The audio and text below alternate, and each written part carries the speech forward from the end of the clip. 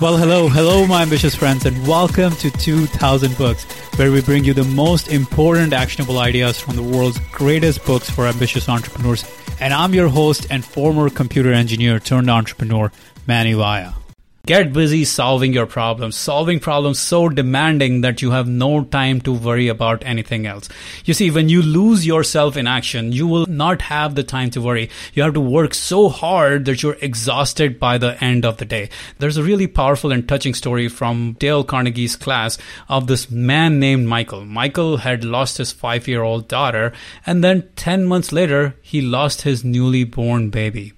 And Michael could not take it anymore. He went to doctors, and the doctors were helpless. They gave him sleeping pills to relax his mind, but they were running out of options to get him to calm down. But there was one thing that Michael still had. He had a 4-year-old son. And one day, Michael's son insisted on helping him build a toy boat. Michael said no, he had no interest in that. He was still down on himself, but his son kept on insisting. So Michael finally gave in reluctantly. He worked with his son for 3 hours to build the toy boat, and those 3 hours were the most peaceful 3 hours he had had in a very long time. And that is when he had a major realization that being busy had cured his worry for the time.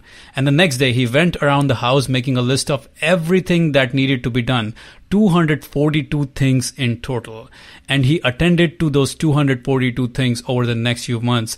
And that is how he totally stopped worrying. So why does this work? Well, there's a simple law of human mind. It is not possible to think about two things at the same time.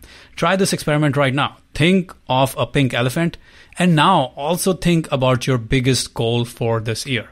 You see, what you'll find is that you just cannot think of both of them at the same time, and that is the key. When you get busy, you stop worrying about your problems. A reporter once asked Winston Churchill, "Are you worried about the war and the responsibilities you have?" Winston Churchill said, "No, I'm too busy. I have no time for worry." And that is the key to curing yourself of worry.